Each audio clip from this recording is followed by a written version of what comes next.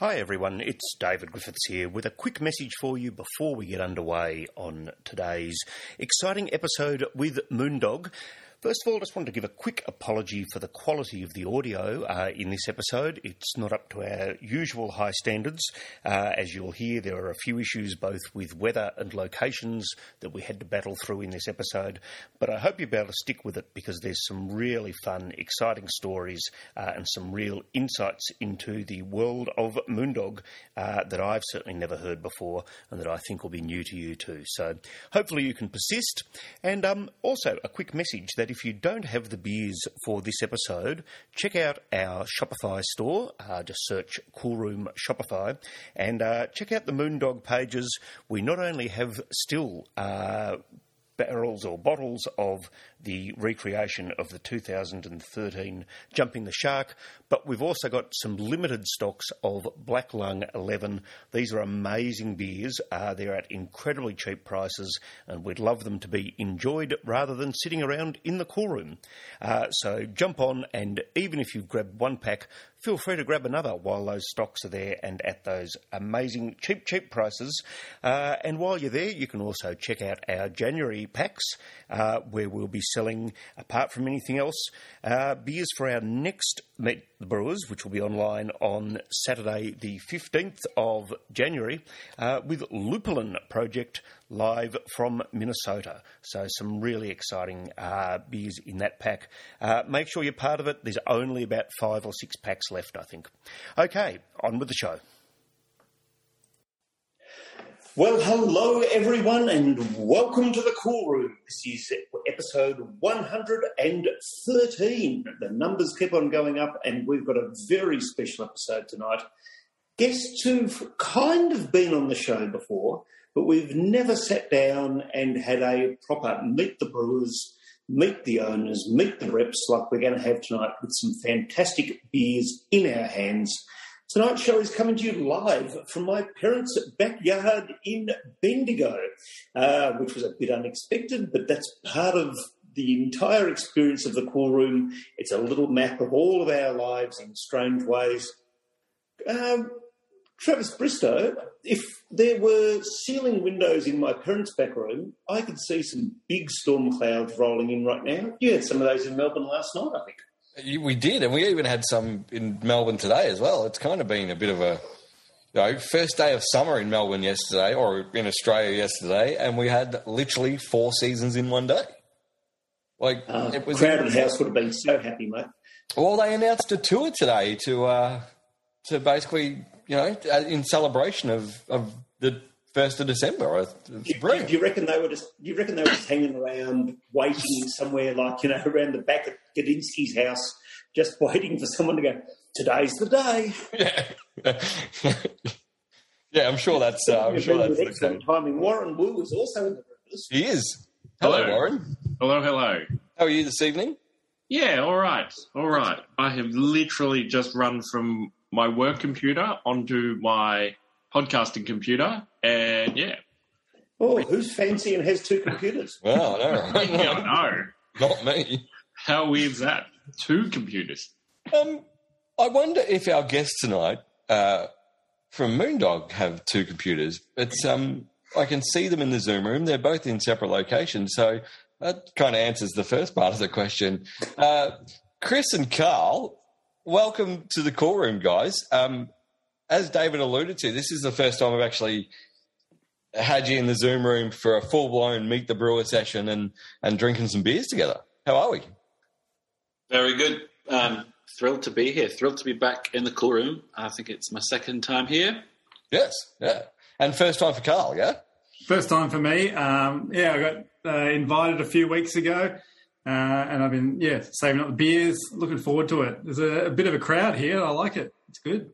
This is saving up the beers. Does that imply you get one can a week from the brewery? Do you after all these years? You've got to save them up for a few weeks. You say that, but I'm going to drink a lot tonight. So that's good, mate. That's exactly what we're doing here. And even though Melbourne has come out the other side of lockdown and stuff, we still get a big crowd into the Cool Room each week. to trial some beers and have a chat to people like you, which is really cool. And we've got some more cool events coming up. But tonight we're going to sit down and try some Moondog. We are going to start off with the Old Mate. David, were you going to take the first couple of questions here, and then we'll bounce back? I reckon I will, mate, because I'm old mates with Chris, who's always been a very good rip with me. I've been old mates with Carl, so it just seemed like an appropriate place to kick off. I was listening to some old Cool Room episodes where Chris had been on, and it was a very deep and sensible discussion we actually had last time you were on the show, mate. And the other time that we've had Moondog on the show was when we were standing out in the middle of a huge empty space in Preston on the night that the first brewery brawl happened with the MCW wrestlers. And I listened to that episode today and got a bit of a giggle. So do go back and have a listen to those ones if you want to hear a bit of the history of Moondog and a bit of the history of the podcast. But welcome to both of you. I want to get both of you to introduce each other. I want to hear about the first time you met. It doesn't even have to be in Moondog world. You know, Carl, if you met Chris in one of his previous incarnations as running all sorts of dodgy places across Melbourne, where do you reckon you guys first met? I have no recollection of that. Okay. So that's a yes. Because I recognise... Yeah, no, I recognise you when you first started, but Chris, I'll start. Chris is obviously well known to this team, to this group. He is one of our oldest sales geniuses that has been operating at Moondog at a time when we had probably about 15 employees, maybe even less at that time. And we were operating out of a very small brewery out of Abbotsford. And we had just only introduced our first core range beers, and we're only really starting to bring up the volumes of these beers. And so Chris and the team had the responsibility of trying to sell these core range beers to people who had never, ever bought a core range beer before from Moondog. And they've done a great job. And like I said, Chris he's stuck with us the entire time. He's seen the business change almost more than anybody else. He's seen us move to new venues, expand into new markets. He's seen the release, and he's embraced the release of our Fizzer product nationally. He's seen our Moondog World venue open, and we've had some big nights there. But most importantly, he's out there, he's on the road. He's representing exactly what Moondog is, and there couldn't be a better person here to represent us tonight. Yeah, that's a wrap-up, brother Chris. Yeah, I hope you can do just as well in response. Well, I'll try my best. I think, Carl, the first time I met you would have been when Brent would have brought you into Kent Street. Yes, that's right. Yeah.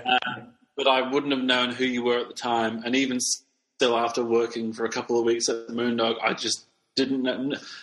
Working at Moondog is such a wonderfully casual experience that somebody can walk in the room in the small office that we had back in Abbotsford, and you would be like, "Who's this?" You thought a brewer walked in for a chat to shoot the shit, and it was that's Carl. He's one of the originals, one of the owners. Yeah, he's like the guy to go to. And over the almost 3 years now that I've been with Moondog, Carl and I have shared many a yarn, many a drink, and I count him as one of my good friends. So it's all been I'd say, a wonderful learning experience, a wonderful place to thrive and flourish as an individual and in my chosen profession as, I think my professional title, or my official title is Beer Tart, I think is what I go by these days. That's on your signature, yeah. Yeah, that's what's on my email. So, yeah, Carl, one of the 3 founding members of our wonderful brewery.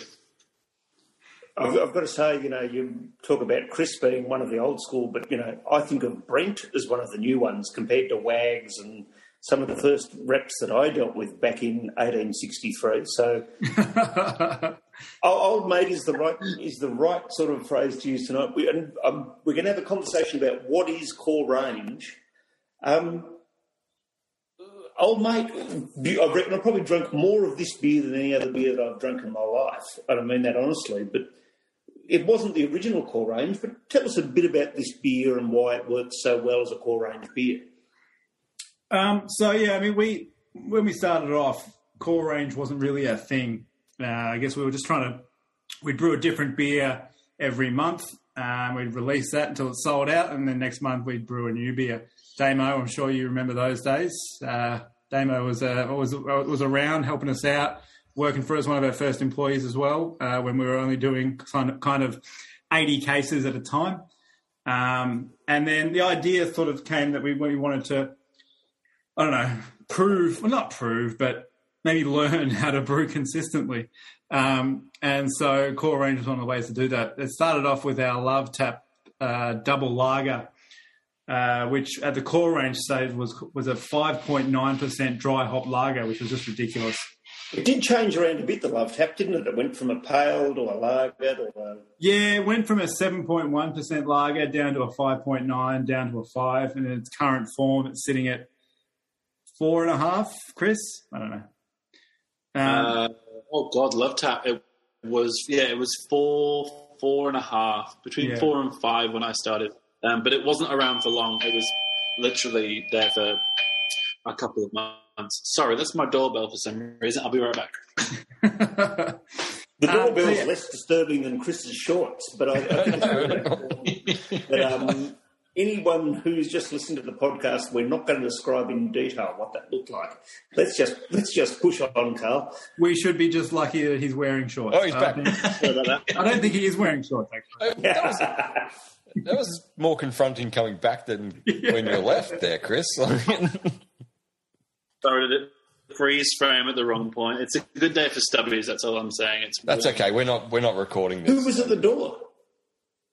Oh, that was my my Uber Eats that I ordered 2 hours ago in time to, get on some beers for the core room. So, it is rough weather out there, so I understand. I think you were telling us about the Old Mate before I distracted myself. Oh, yeah, right, Old Mate. Shorts. Sorry about that. So Old Mate was our second crack at doing a core. We released Old Mate at the same time as Mac Daddy. And unlike Love Tap, this wasn't really a beer before we made it core. We were kind of playing around with an American pale ale, putting some sort of citrusy hops into it with a little bit more of a different malt base, kind of a sweeter style than what you would probably get elsewhere. Once we moved out of the brewery in 17 Duke Street and moved into 21, that's when we had the sort of capacity to be able to do more core range beers, and that sort of gave birth to Old Mate and Mac Daddy. Old Mate originally, so Love Tap originally was Josh's recipe. Mac Daddy originally was Adrian McNulty, our lead brewer's recipe, and this one was my recipe. So I originally developed this beer. I was pretty proud of it when it came out. Obviously, the current version of this bears virtually no resemblance to the first ones that we did. It's a much lighter, less malt driven, more kind of really sort of fruity, hop driven kind of beer. It's our biggest seller. It's our biggest product. It's just great, especially on a day like today. It's fucking muggy out there. Jesus. Can I ask a kind of naughty question, which is, does your original recipe from time to time pop up with a different label on it? Is it just suddenly re-emerge, not called Old Mate or not called Carl's favourite first recipe, but just, Mr. Spatchcock's surprise or something? I guess that's what you'd call a beer if you made a new one this afternoon.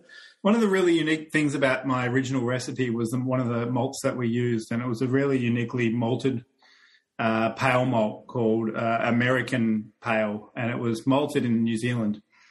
And one of the reasons that we don't use that malt anymore is because it's fucking expensive and it's much easier to use Australian malts, especially when you're not going for that kind of sweet malt flavour that I was. So in answer to your question, no, we don't, because we don't have that malt anymore. And I don't think we deal with that company anymore at all. The guy's a bit of I think he's a racist. So I shouldn't say that. No, let's move on to positive things. We can edit that part out for sure. And I'll leave that in. I love it. I actually realised when I opened my can of Moondog that I've actually of Old Mate that I've drank an absolute shit ton of this beer over the years, but I've never drank it out of a can. I've never cracked a can of Old Mate. I've only ever had it on tap, which I'm not sure how I managed to do that. And it's something just popped into my head. It was quite an impressive thing that, given how much of this I drank at places like the Royal Mail, never had a can of it. Only ever on tap. Maybe Carl, can you paint us a bit of a picture? I remember going to the OG Abbotsford site on many a night out and just getting absolute tanked and really enjoying the atmosphere of everything. Paint us a bit of a picture of where it is for the overseas listeners, because it's such a unique location and space down there. Give us a bit of a tour on it. So the original brew house on 17 Duke Street in Abbotsford, we moved in there in November 2010. I guess one of the requirements of our facility that we wanted to build back then, which was 11 years ago, was that we wanted it to be in a city. We wanted it to be kind of industrial, but sort of, on the way to being kind of less industrial. And we wanted a pretty crappy, cheap warehouse where we could just get started. And this particular one was, I think, the third one that we looked at, but it essentially ticks all those boxes. It's 5 k's away from the city in Abbotsford, which is next to Richmond, and around that kind of Collingwood area as well. They're essentially at that stage where the craft beer scene was really booming or burgeoning, really. And it's down this one-way street off a main road. And back then there was, a car repair place, another warehouse, and it was right in the shadow of the CUB warehouse, the CUB brewery, the Abbotsford Brewery, which is a massive, 20-hectare site on the side of the Yarra, which, again, is very odd for that kind of the size of that facility to be so close to the city, but it's just because it's where it's always been for hundreds of years, or, I don't know, 100 years. And so being in the shadow of that brewery, being in this industrial area, but, also being really where craft beer was coming out, it was perfect for us. We knew the people would appreciate it. They'd come there, and we knew that we wouldn't have any issues with the council. I mean, there's already a massive brewery there. They're not going to say no to another one. So. Yeah, there's a logic there that is genius in its simplicity. Yeah. Did you ever feel like they were just looking down on you? And did you get a bit intimidated about that massive... Because, it's a pretty daunting building at the best of times. It's, when you're in the shadow of it, it's... It is good. They used to have a staff bar that would overhang essentially Duke Street, and you could see Duke Street from their staff bar balcony.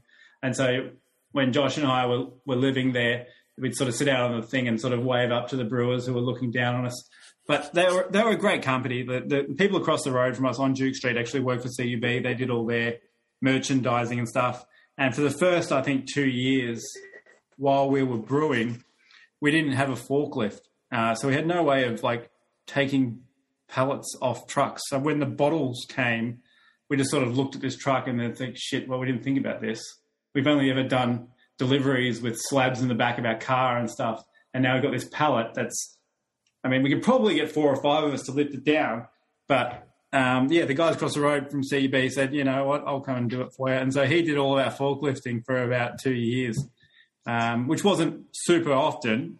It was probably about once a week, but it was still really good. They were really good people. That's cool. You never realise you need a forklift till you actually need one, I reckon. So it's and if you need to get stuff off trucks, it's the best way to go. Borrow someone else's, I say.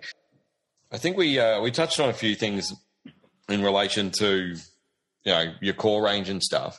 You mentioned that this is probably your biggest seller. Is that pretty much accurate? I'd say it would be. Yes, Chris. Yes. As far as our beer range goes, for sure, yeah, absolutely. Yeah. And wait a minute. What else that raises a question. Apart, like, as far as your beer range goes, what else are you selling that's going to sell more than Old Mate? It's all that meth. Like, people just can't get enough of it. What are you doing? I'm actually glad you brought this up, Chris, because some people might consider it what we're about to talk about as a bit of a dirty word in the cool room. Why don't you tell us about what you're thinking in relation to what else you guys sell? There's a clear liquid that has recently I say recently, it's 13 months old, 14 months old at most. Yeah.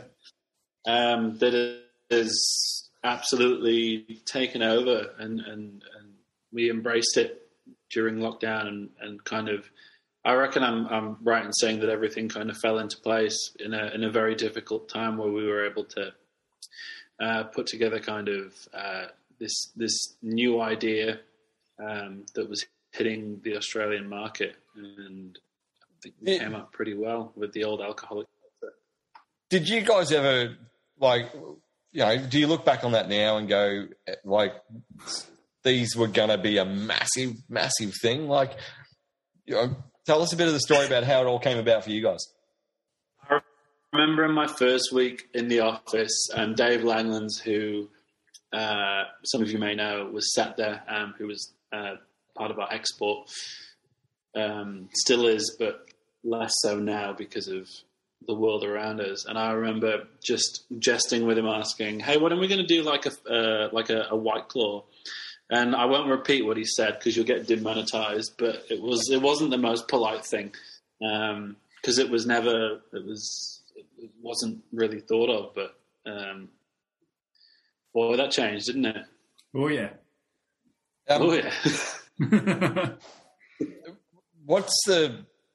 And just for I'm really curious on this, but how does it fit into the percentage of the sales of the business? Have you worked out the salsa sort of versus beer ratio? Yes. Do you want to share? No. It's not as much as the beer. Do you think the bubbles? The beer is still bigger. The beer is still bigger. Are we sitting here having this conversation now, and then in 12 months' time, no one's going to remember what the fuck we're talking about, and they just won't exist anymore? Or is it just going to keep going the way it's going? What, you mean the beer won't exist? No, there's the other one. No, it's here to stay. It's really good. Yeah. What short, sharp answer. I think here to stay is a very short way to put it. But I mean, the most recent project to do with the Fizzer brand is just to deviate quickly is our post mix, which was what would you say about post mix, Carl? Postmix, our Postmix system is a way to get taps into places where we couldn't get taps into previously because they were contracted. Let's touch on the Postmix thing before we move on to the next beer, which Warren is going to take us through. You guys gave away a Postmix machine recently. We lent it. Oh, you lent it? So we installed it and provided them with all the seltzer they could have. I think it was for 6 months or 12 months, Chris. I don't know. 6? 6 months. Yeah. So we basically installed it in their house for 6 months, and they can just go nuts for that amount of time. It looked pretty cool. I mean, it looked pretty impressive. My partner Lauren actually knew the people that actually scored that, and it looks pretty epic. What happens to it after the 6 months? Tell us the story. Is it someone's house? I don't know this story. Do you guys not know this? No. Is it like in someone's backyard? Can I have it next? Well, that's why I was asking the question, because I want it. Oh, okay. I see. Yeah, I want it to come to my place. That's not bad. You're not too far from my place. So there. Either. Okay. Am I correct in thinking, guys, you pretty much just ran an Instagram competition to sort of make this happen, yeah? Yeah, spot on. Yeah. And it does just look like your standard Postmix machine that you get in your local cinema, but it's got the clear liquid in it. And you'd think that would be really simple, but it's not. It was actually an incredibly complicated project to get off the ground. Sticking alcohol and all of the regs and the chemical, not the chemicals, but like the materials that can handle alcohol that would not normally handle alcohol it was a very painful, painstaking process. And yeah, the team's done a great job to get to where it is now, which is good. What was the hardest part? Because in my head, and I think it's probably before the same thoughts that you guys had before you did this, was that it's just alcohol, just stick it in the bag like you would the cordial that normally comes out, and she'll be right. Like, that's in my head, that's what I'm thinking. Like, it's just a cordial mixed with alcohol as opposed to a regular, like, Coke or Pepsi or whatever. I think we were actually installing machines before we had the liquid ready. Is that right, Chris? Right. Not quite. We had the first batch ready. We definitely installed the machine at Moondog before the liquid was ready. That was the test of that. But the whole idea with putting it's not as simple as putting an alcohol into a syrup, because that falls under a completely different idea of what the product is in itself, because seltzer is a brewed product. So not only have you got the whole tax thing, but you've got the way of making it. We can't just get ethanol and dump it into a Coke mixture, for example. Yep. Not only that, is that alcohol eats away at the majority of the components of your traditional or your standard kind of, your post. Yeah. And I think that was one of the initial ideas that we had, and we looked into it and found out that it's going to break pretty quickly. So having to get everything designed and made, as well as the brew team figuring out how to get the product from a 4% well-presented, well-flavored canned item to basically, what's the best way of putting it?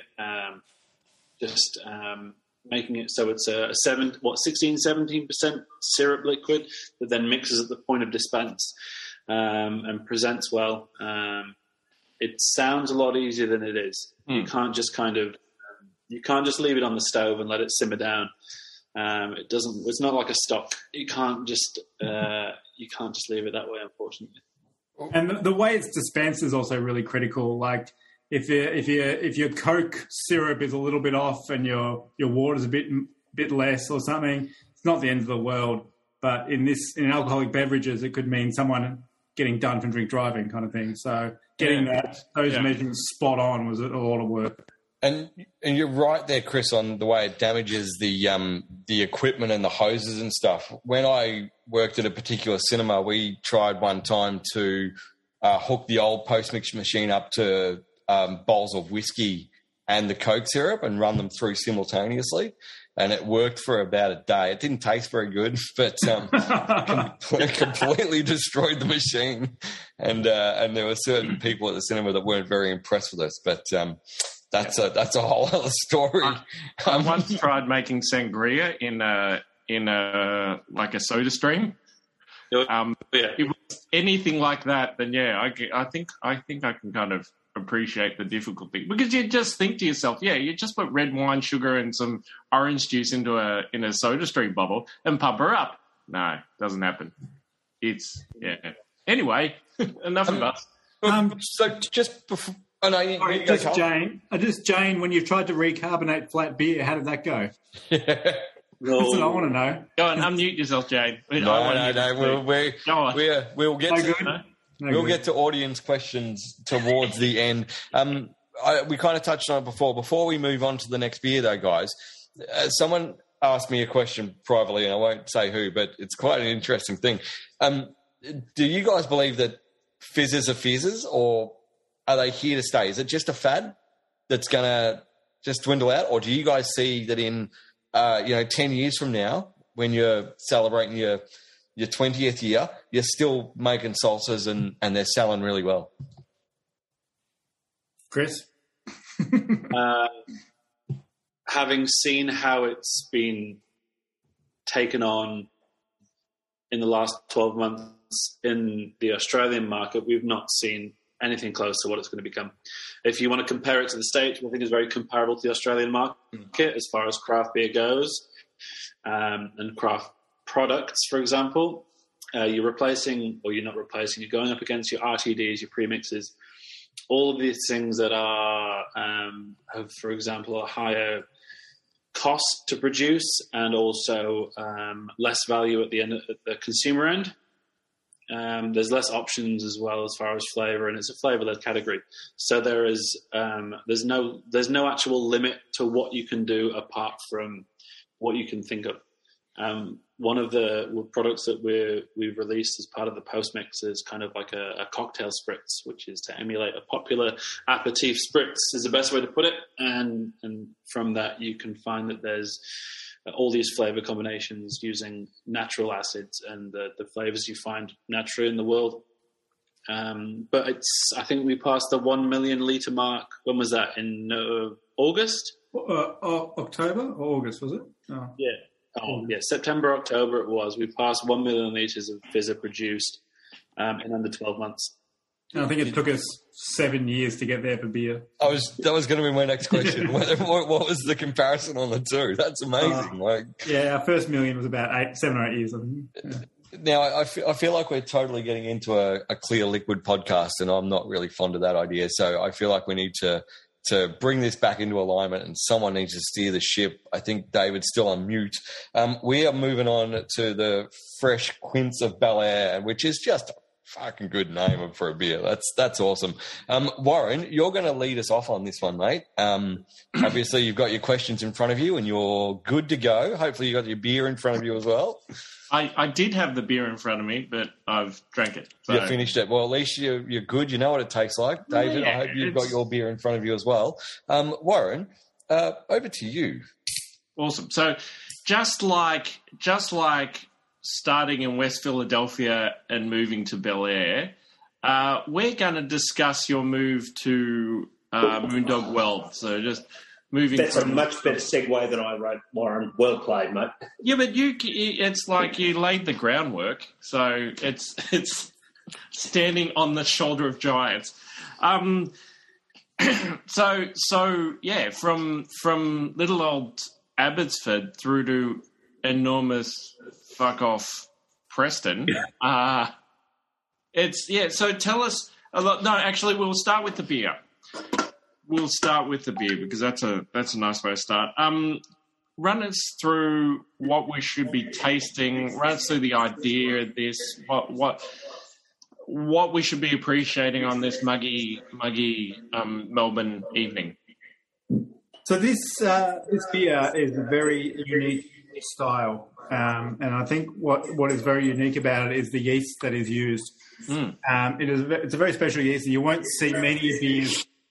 Anyway, so the yeast was found on a gravestone in West Philadelphia, and it essentially is a sour beer yeast. It produces a lot of lactic, and I think it's a malic acid as well, but it essentially... Am I still echoing? No. Okay. Awesome. Yeah. So hold on, you were saying a gravestone? Yes. It's in a graveyard. That's awesome. It gives a really sort of fruity sour flavour, and it's much more sort of juicy on the tongue. You'll feel it sort of stimulating your taste buds and your saliva glands a lot more than your normal sour beer. So that's the kind of the tang that we wanted to do. You'll taste the quince coming through as well. That's that kind of sweet jammy flavour that kind of balances off that really juicy sour. The quince was chosen as the fruit for this beer specifically because it rhymed with Prince.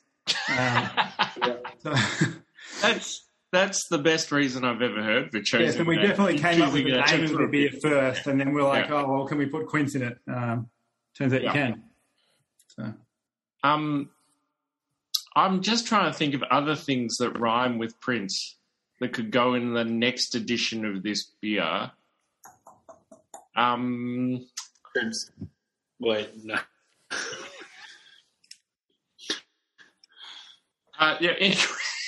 Quince. Shrimps. Shrimps? Oh. Mince. Mince. That's a good one. Fresh mince. You put chicken in a beer before. No. You put chicken in a beer before. Yeah, you have put chicken in a beer. Although you could have mincemeat, which would be a very festive kind of, as a mince pie. Ah. With fruit mince, yeah. Yeah, not like lean. Coles brand D grade mince, yeah. Okay, so let's talk about Moondog World. Like, let's talk about that. I think that's a fascinating part. And we've discussed it before on the podcast, but for the people who have never been there and have no idea what Moondog World is, explain to them what they should be expecting when they walk through the doors. Well, it is in an industrial area for the similar sort of reasons why we chose the place in Abbotsford. So the front and the street is very industrial, just factories and warehouses. But what sets ours apart that you can see is a giant neon sign that lights up the road when you're driving past. So that's the only indication that there is a bar here. You have to travel down well, it's not so dark. There's lights now, but a pretty gross alleyway that's poorly signed.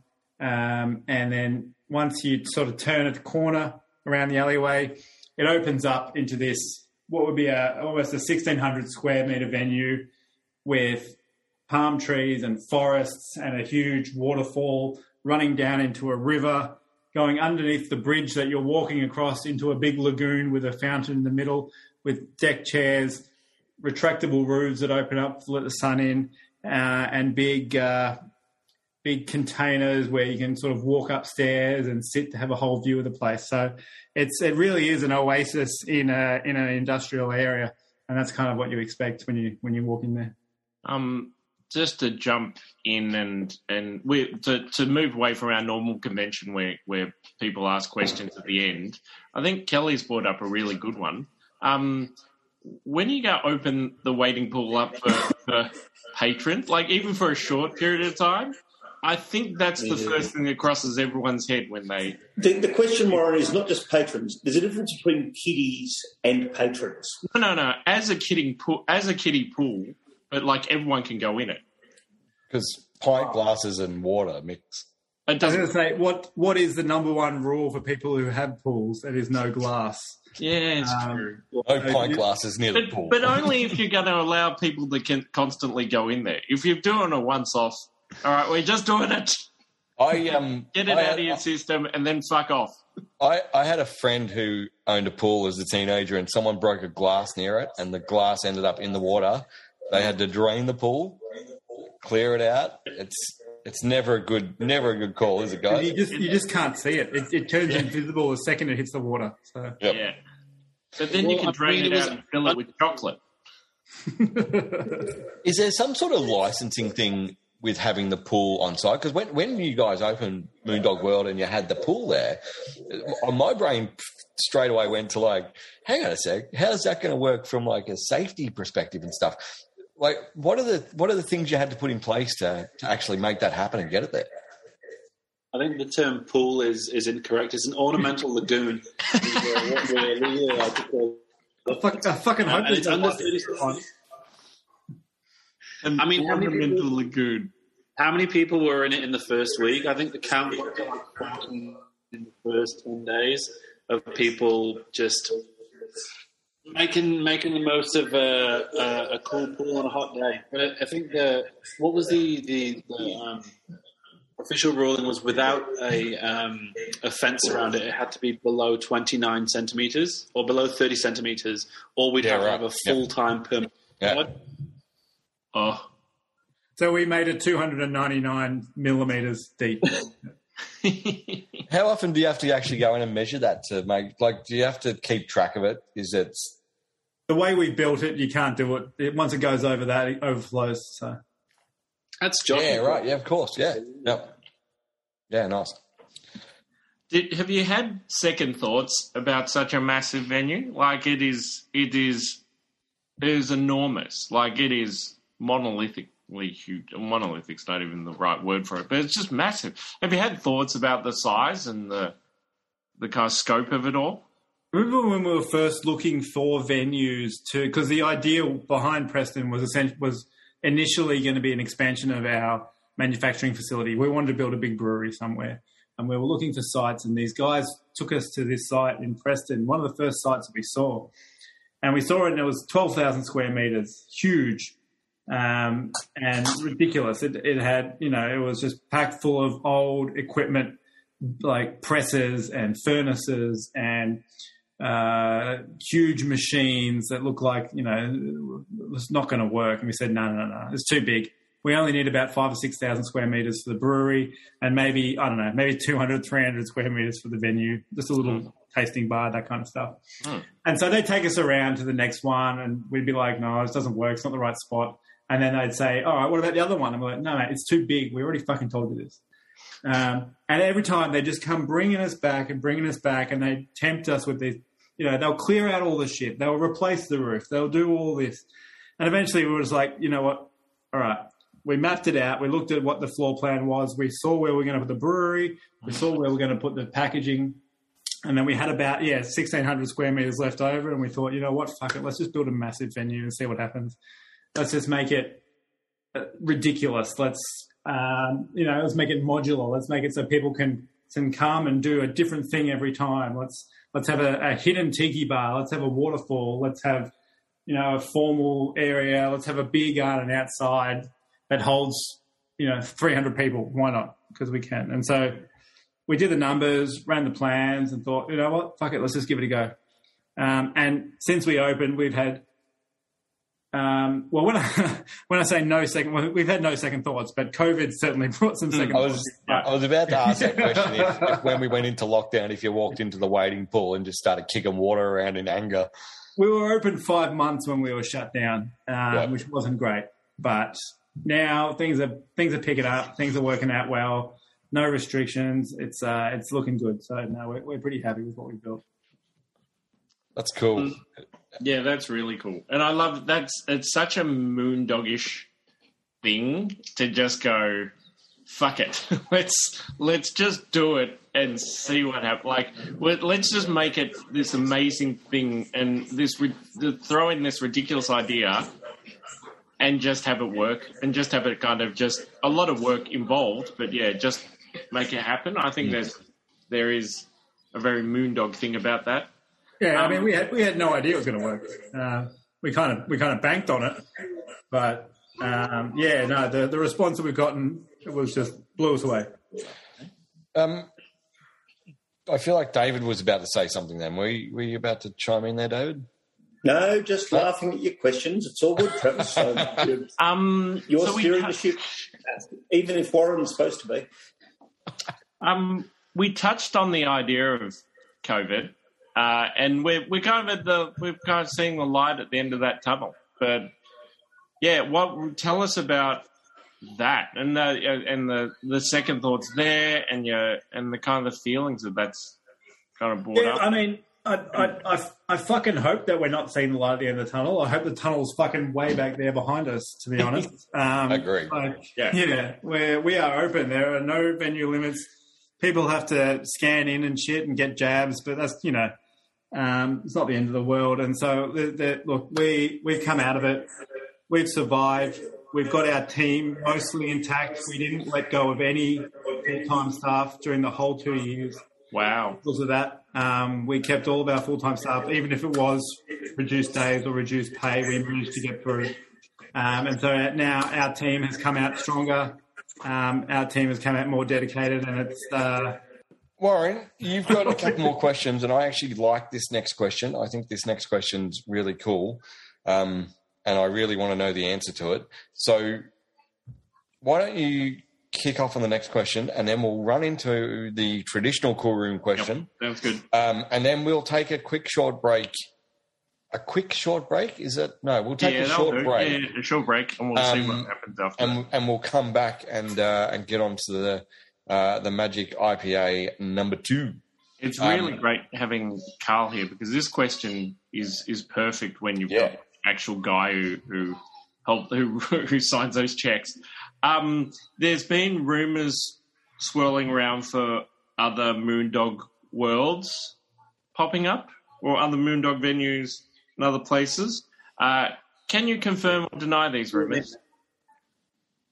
Rumours, hey? There you go. I wonder where these rumours come from. Putting him on the spot, Warren. Look, the response that we've got from our fans and from the customers and the community on the opening of Moondog World blew us away. It was more than we could ever expected. And so we had 2 years ago, we had plans to open up probably 2 additional venues at some stage within the last 2 years, both in the similar sort of region, similar sort of things, in an industrial area, but with a big residential site, somewhere out west, somewhere far down south. I like that you said out west, because I was about to say to you, there's a lot of really cool warehouses out here. Yeah, really cool. We found probably 2 out there in Footscray and Footscray West that we loved. Nice. That were just perfect. And we were going to do something. It wasn't going to be Moondog World. Moondog World is its own thing. It's its own unique thing. There are a lot of other concepts that we were playing with that would just be the same sort of, fucking let's just go crazy and do this kind of thing. But that's unfortunately, because of what's happened, it's been put on hold. And I can't tell you much more than that. So. That's good. That's enough. That's exciting. That's really exciting. That's still a pretty good scoop. I like that scoop. Yeah, I like scoops. Was I not supposed to say that, Chris? Oh, no, I've told them more already. They already know that. Like, you could tell that, like, a popular late 2000s kind of rapper who brought out a song called Low was kind of the basis of one of them. Love it. You kids, I don't know. Carl's just come in at the end of all these conversations we've had previously, and he's... Speaking of conversations we've had previously, we've got this answer from Chris, although he can rehash his old answer or give us another one. But we might start with Carl, because he hasn't provided us an answer to this question before. So it's our traditional cool room question. What's the most confronting, strange, amusing, fucked up, silly, hilarious, awful, sexy thing you've ever seen in a cool room? And we really loosely define cool room. So that could be, I don't know, in a wading pool, in a brewery pub, or anywhere, a hospitality venue or beer production venue. So Josh and I used to live in 17 Duke Street when we first moved in there. And essentially we'd built these kind of walls which stored all of our goods. So you could call it a cool room, really. And we slept in there as well. So that was us. And we also had I wouldn't call it a kitchen, but we lived there for 2 years inside this kind of warehouse and this kind of cool roomy thing that we'd built for the goods. And one time I'd slept in, and I was hearing Josh working out the back on the brewery doing some welding, because I'd been up late. I don't know what I was doing, but so I got up and I thought, you know what, the cool room itself was at one end of the warehouse and the shower was right at the front. And I thought, I hear Josh working. I reckon I can skip down, jump in the shower without putting any clothes on, and he won't even see me. So Damo knows this story. Yeah. So I jump out, start walking towards the shower, completely naked. And it was not that I had known, but it was that morning when when Josh had scheduled an interview with, I think it was Time Out magazine. And so at that point, there was a photographer and a journalist that had just walked in through the front and was standing between me and my shower. And I sort of stopped and went, "Hi, I'm just going to go just get past you for a second and then jump in the shower." And I think I sort of pointed them in the direction of Josh, but I get the feeling that they may have been scarred by that experience. Yeah. It was so quick I couldn't even hide myself. It was ridiculous. So. There are so many beautiful parts to that story. You know what I mean? It's like the timing of it all, the sheer fact that your living quarters were like a walk through an area to get to the shower, like, and you were living in the brewery for 2 years. Like, there's so many amazing things about that. So, yeah. Cool room. Sorry. Did it feature? Did that Raider mention in the? I don't believe that the photographer was quick enough to get their camera ready and take a snap. I think they just probably wiped it from their minds as soon as they could. That would be my guess. Yeah, you ever seen the photographer or the journo again? No, I don't believe so. Okay, cool. Yeah. Welcome back to the Cool Room. It's a very special episode tonight, which I think everyone will be enjoying, if for no other reason the fact that I'm up here in Bendigo and pretty much on mute permanently. Travis and Warren are doing a fantastic job of talking to Chris and Carl about the entire Moondog story. It's a great, long story. The Cool Room and venues that I've run over the years are very lucky to have been part of it. We're about to move on to the next part of the story and to talk about the magic eye. Guys, I've got to say, my son used to be obsessed with the Jedi juice can. He's now a bit obsessed with these cans, and we know what happened with Jedi juice. Are you a little bit worried about where that might go? Are we worried that our packaging appeals to minors? Is that what you're asking? Well, I'm in Bendigo, so there's all kinds of miners up here, mainly gold. But, yeah, do you think gold miners might be interested? Definitely. No, I'm not concerned. We really love doing something a bit different. And one of my favourite things in the world is nostalgia. And this really ticks all those boxes. Yeah, I reckon, David, your son likes these the same way the guys at Moondog, for the same reason the guys at Moondog like these. They just love staring at them and wondering what the shit's going on there. That's exactly what my son says. Yeah. My day-to-day job. Can we maybe talk about what's in the can to kick some of this off? So, can you take us on a little bit of a tasting tour around this beer? Let's pour it out into a little glass. I've got a special little glass that is quite truly the biggest glass that my parents own. What should we be looking for when we look at the colour of it in the glass? What should we be smelling? What should we be tasting? I just spilt it all over myself trying to pour it on camera. Hang on. In my specialty IPA glass that I bought when I first started Moondog, because that's what everyone on the forums was buying. Yeah, I mean, classic, clear, a little bit of a haze to it. As far as I think the style goes is the West Coast, I think what we call these days. Big fruit, bit of pine on there as well. Look, for something that's, 7%? It goes up. It doesn't taste like a 7%. It's way smooth.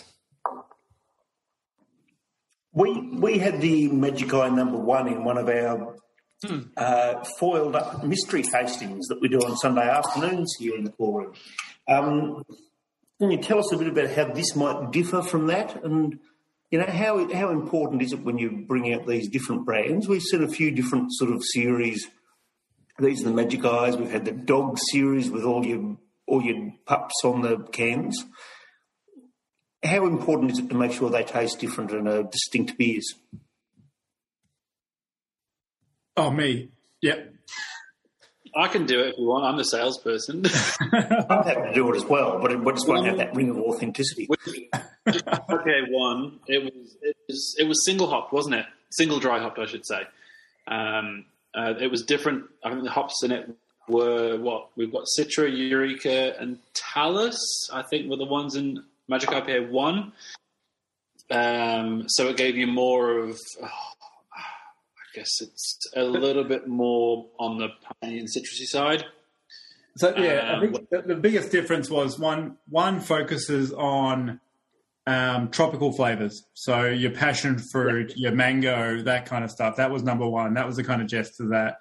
And number two is more of your floral citrus hops.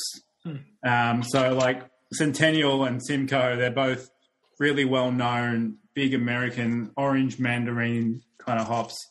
Whereas, previously we were using a much more tropical pineapple, papaya kind of flavoured hops, essentially. But the beer itself, they're both West Coast IPAs. They're both that old school kind of really juicy, but with a real decent malt backbone as well. So,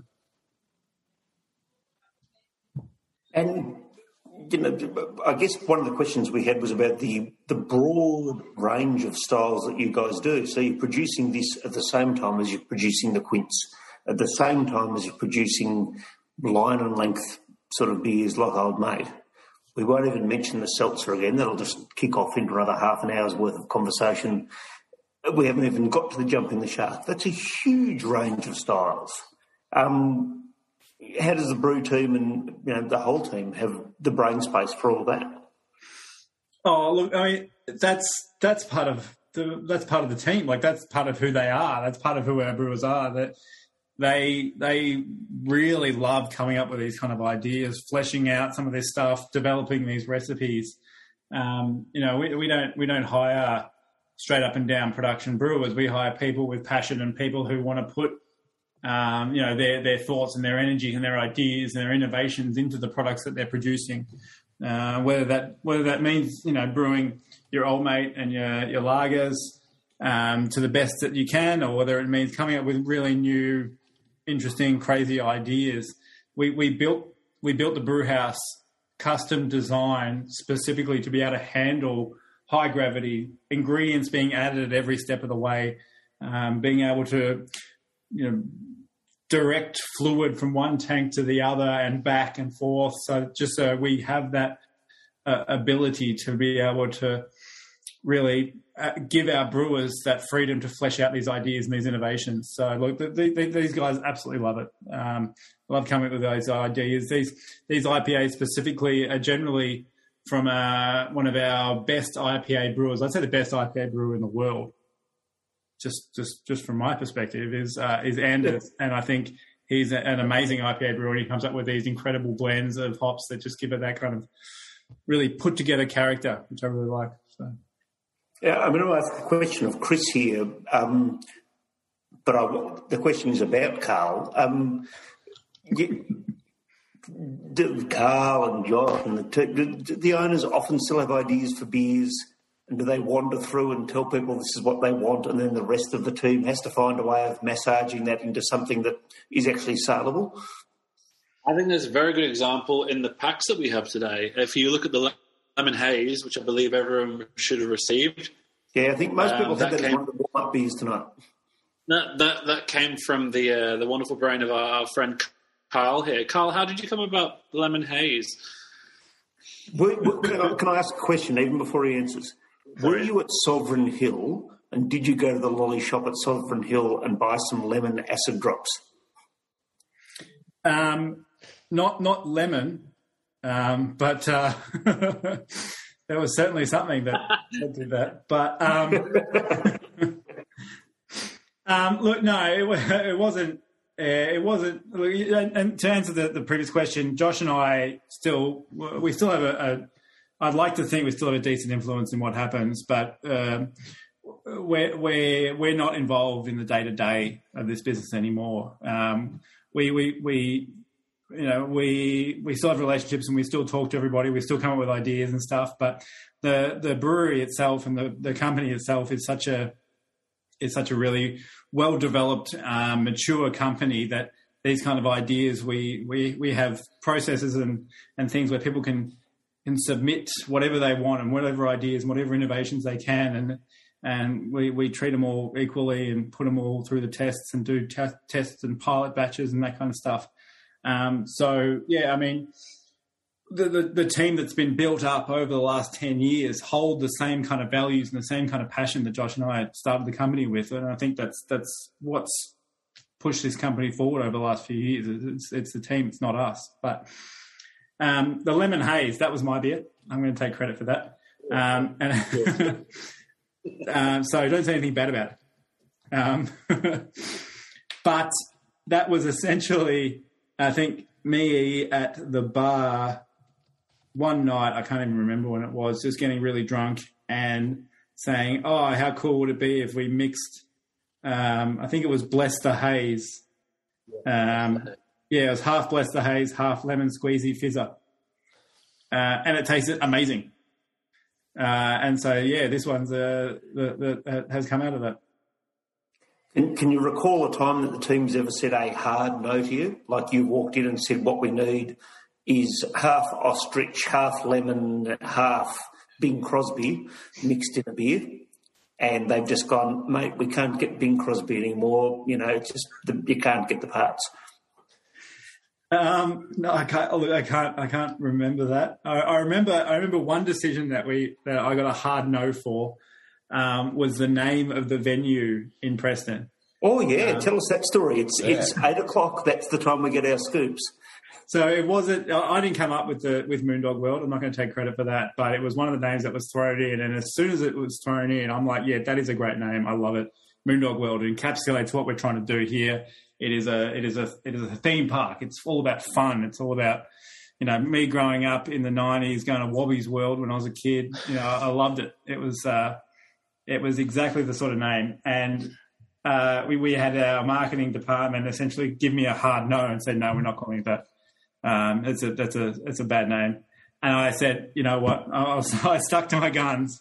And like, there is no way that we are not calling this Moondog World. So I had to go through push that as hard as I'd push anything else.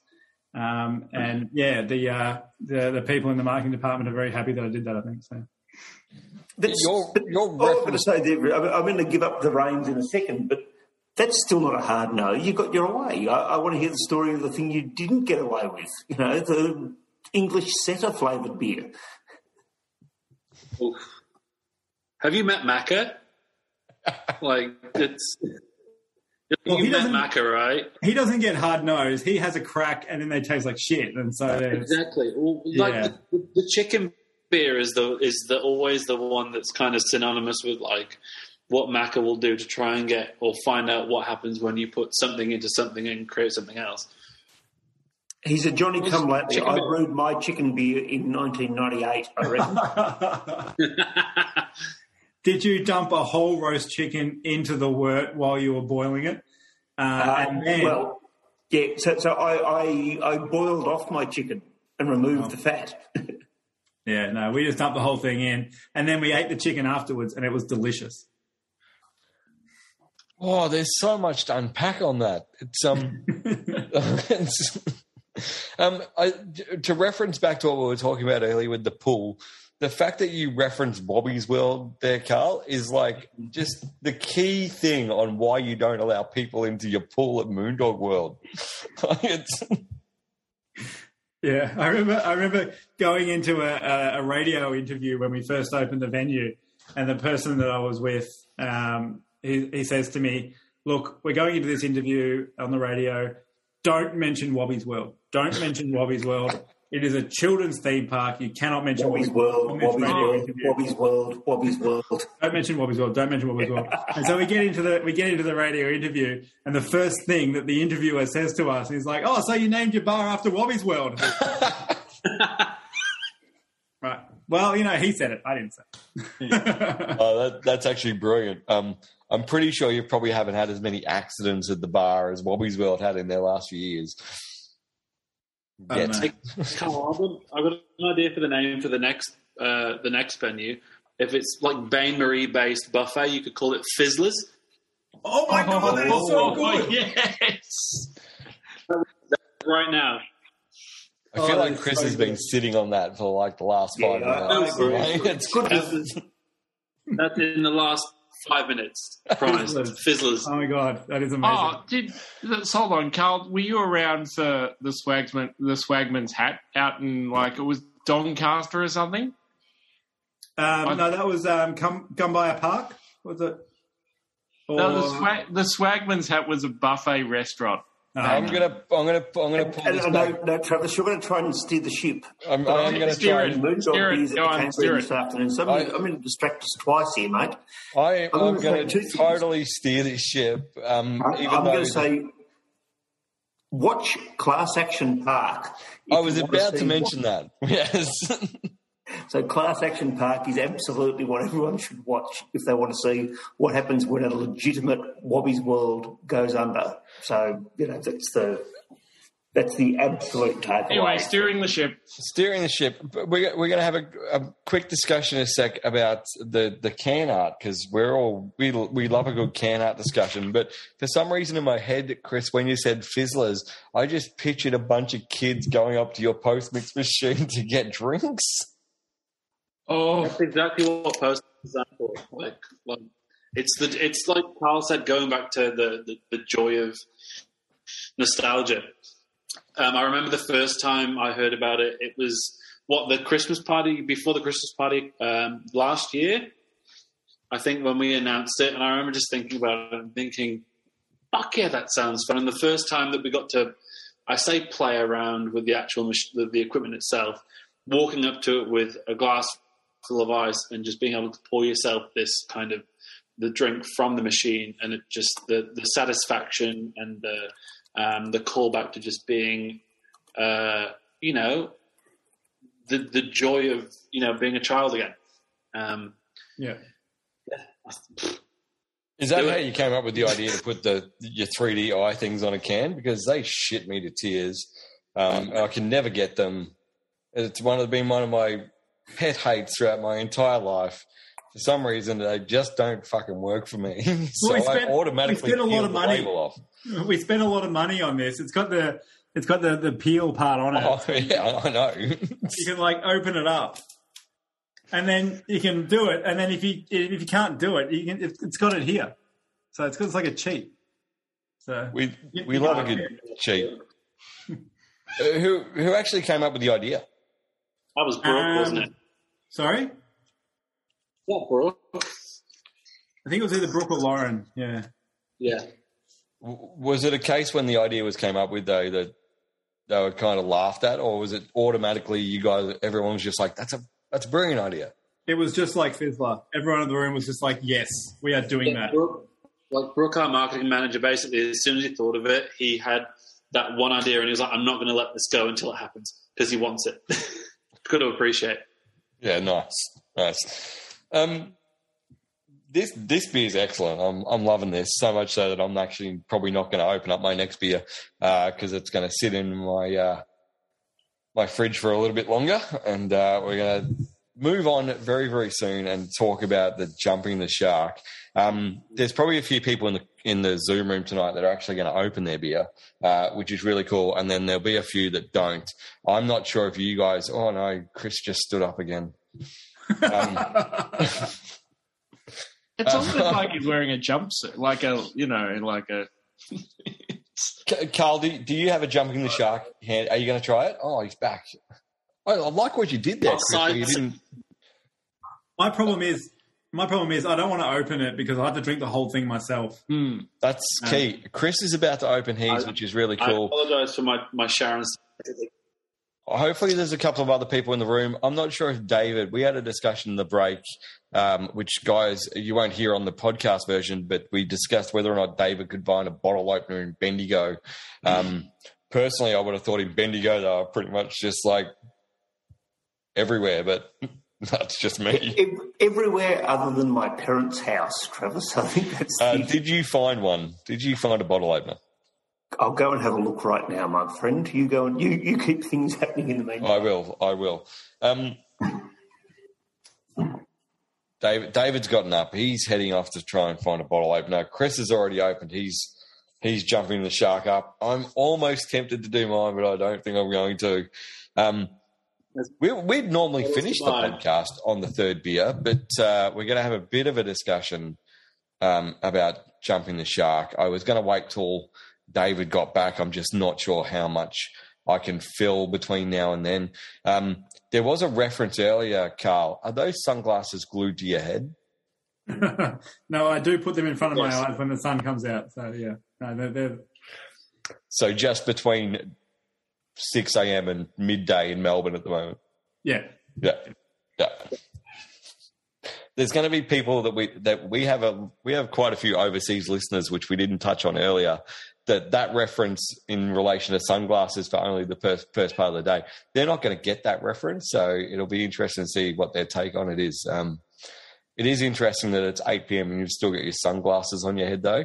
David, did you find a bottle opener? Yes, this is amazing. Guys, for those in the Zoom room that are actually cracked open, they're jumping the shark, and David, who's about to crack open his. This is a beer that a lot of the listeners out there will grab every year. In my case, I'll grab a couple and put one away and drink the previous year's when I get the new one type thing. Give us a bit of a breakdown on this one, though. Tell the guys, what are we tasting? Talk us through the beer a bit. Jumping the Shark is very special to us. I guess when we first released it back in 2013, it was our first one that we ever did, and essentially it allowed us to really push what we could do. We decided it was going to be the beer where we would try something brand new, and we would go crazy, and we would do something completely ridiculous that would, it would make it a completely over the top beer. And at that stage, the reference, obviously, the people who don't understand the reference, it's a jumping the shark. It's happened in the Happy Days when Fonzie jumped the shark when he was water skiing, and it colloquially means that when a TV series or something of that ilk jumps the shark, they've reached their peak and they're on the decline because they're going crazy, they're doing stupid things just to try and stay relevant. And so in 2013, when we released Jumping the Shark, I'm not sure if we did it ironically or not, but it was definitely trying to be peak. I've heard stories of it. You've heard stories of it? I never tried it. Yeah, like this one, from my perspective, because my interaction with Moondog's been through when I worked at Kent Street, and we had Brent was my rep who I took over from, and we had Old Mate on, so that's all I knew you guys from. And then I heard when I got here about Jumping the Shark 2013, just being this bit that you were just like, fuck it, let's just do it, like let's make something ridiculous, and let's just like half piss take, half let's go, like see what we can do, which is I think what I loved about it. Which is one of the reasons that I always knew the brand and probably why I was so happy to join. And this is something that it's the most talked about beer that I've had and the one that I've never actually experienced. So trying it right now is the first time. So for me, I'm part of the fan club too with it. Nice. And I remember back in 2013, and Damo will remember this, we brewed 20 litres of this beer, and it was a massive imperial stout, truffled, and just a ridiculously, I think it was like 15% or something like that. And we put it behind the bar at the Fed Square Brewery microbrewery showcase back then. I think it would have been 2012, I'd say. And we had 20 litres of it, and it was a corny keg, and we attached a little tap to it, and we basically only gave it to people who knew what to ask for as their kind of special thing. So when someone would come up to our bar for this particular showcase and be like, "Oh, can I get a glass of special?" Then we would pour them a little bit of this beer, and it was a bit of a kind of grew from that, and we realised that we're onto something. People were loving it, and we thought, "Fuck it, let's just have a crack at doing something completely ridiculous." Carl, what's been your favourite Jumping the Shark so far? It's really hard to go past 2013. And I drank this last week, and I was talking to Macca, the guy who brewed it, because Macca started after 2013. I think he started in 2015. So we had to dig up the recipe for this particular beer, which I found. And I gave it to him, and he brewed essentially exactly the same beer on exactly the same system as we did in 2013. And I think it's just as good, if not better. So yeah, I'd say that. I mean, the other Jumping the Sharks have been fantastic, bar one, which is virtually undrinkable. But, when you fly close to the sun, you're going to get burnt at some stage. Which one do you rate as the undrinkable one? You've said it now. You've got to tell us. I did this event at a wine shop in Northcote, and we were doing tastings of Jumping the Shark 3 years, 13, 14 and 15. And by the end of it, they're like, all right, we're selling the 3-pack, 2013, 2014, 2015, all in a 3-pack for this amount. And everyone who was there was like, do we have to buy the 2014 one?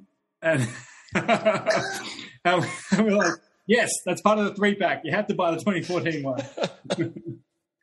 The 2014 one was a saffron infused red ale, and for those for those who have used saffron before, you know that you only use a very small amount. It was a very dry drink.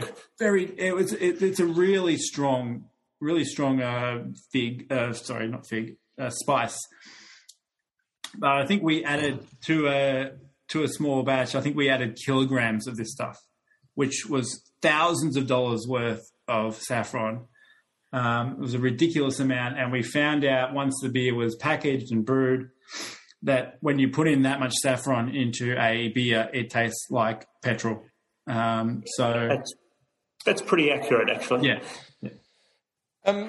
As everyone knows, when they come into the Zoom room at the end of the night, you get to take yourself off mute and ask a couple of questions. We've got a couple of space for a couple of questions before we wrap this thing up. Chris and Carl, you guys have been amazing with your time, so we'll ask a couple of audience questions, and then everyone can sit around in the room and have a couple of drinks. And if you guys are happy to hang around, I'm sure there'll be a few more questions after we stop the record. Mr. Damien Petty, you are up first, my friend. Unmute yourself and ask away. Okay, so I've got a quick preface. You can edit this out if you don't like it, but a friend of mine and myself, we used to try and get the top 50 of untapped Australian rated beers, and the 2013 and 14 were in that. And I found a 2013 online in New Zealand for sale. So that's how I procured my only 2013. And I had a work colleague bring it back with him. And that was in 2017. So my question was, and you've kind of answered it already, was Macca, are they all his recipes? But the 2013 isn't. 2013 was ours, 2014. Well, Macca, I think we've always worked with Macca on JTS. Just because it's something that's so special. And so we've all worked together, Josh and I and the brewers, we've all worked together on all the recipes, really. Thank you. Cool. Shana was going to ask a question, but I'll ask for her. Is the Raisin Beard going to make a comeback? I hope so. It's a great beer. It's the only beer. Yeah. It's the only beer I've ever cellared, and I've got a bottle of it. And I will name your price, and it's not yours. Keeping it. Chris, I think you bought one of them back from me in the end. Or did I give you one? It's the only beer I've ever cellared because I do love beers. And also, by the way, Carl, this is fantastic. Big fan. So, Raisin Beard I'd love to see back as a new iteration. It's probably the second most requested one we get. Wow. Well, that's a big cool question.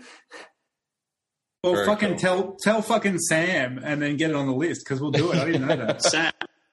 Yeah. We'll call Brooke and Sam right now in a conference call and tell them to bring it back. Say you're on the phone. No, please do. Chris, do that. You can all unmute and be on that call as well, Chris. It'll be brilliant. Chris, quickly, what's the first most requested beer? The Jumping the Shark 2013. Oh, okay, yep. Nice, yep. Kelly, where are you? You had a question, and I think it's a really cool question to wrap things up on tonight. So, who comes up with the really fun merch ideas that go in the Moondoggies pack, like the puzzle and the tea towel and all that sort of thing? Is that marketing? And what are we getting in December? Spoilers, because I can't find it online. So we got a project team who manages that. Really talented people. We've got a designer. We've got Chris Highstead Adams, who is essentially our brainchild of Fizzer, and he does all of the cool stuff.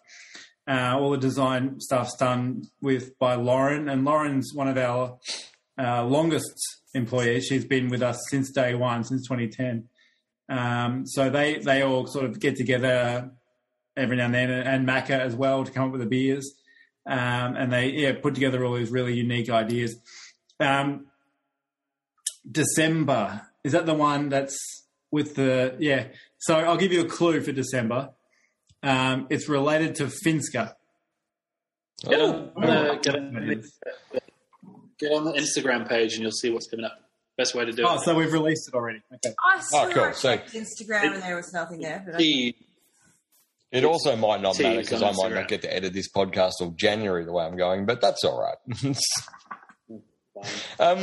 Guys, we're gonna wrap things up here tonight. It's we've been online for a while, and you, like I said, you guys have been absolutely awesome with your time, as you always are.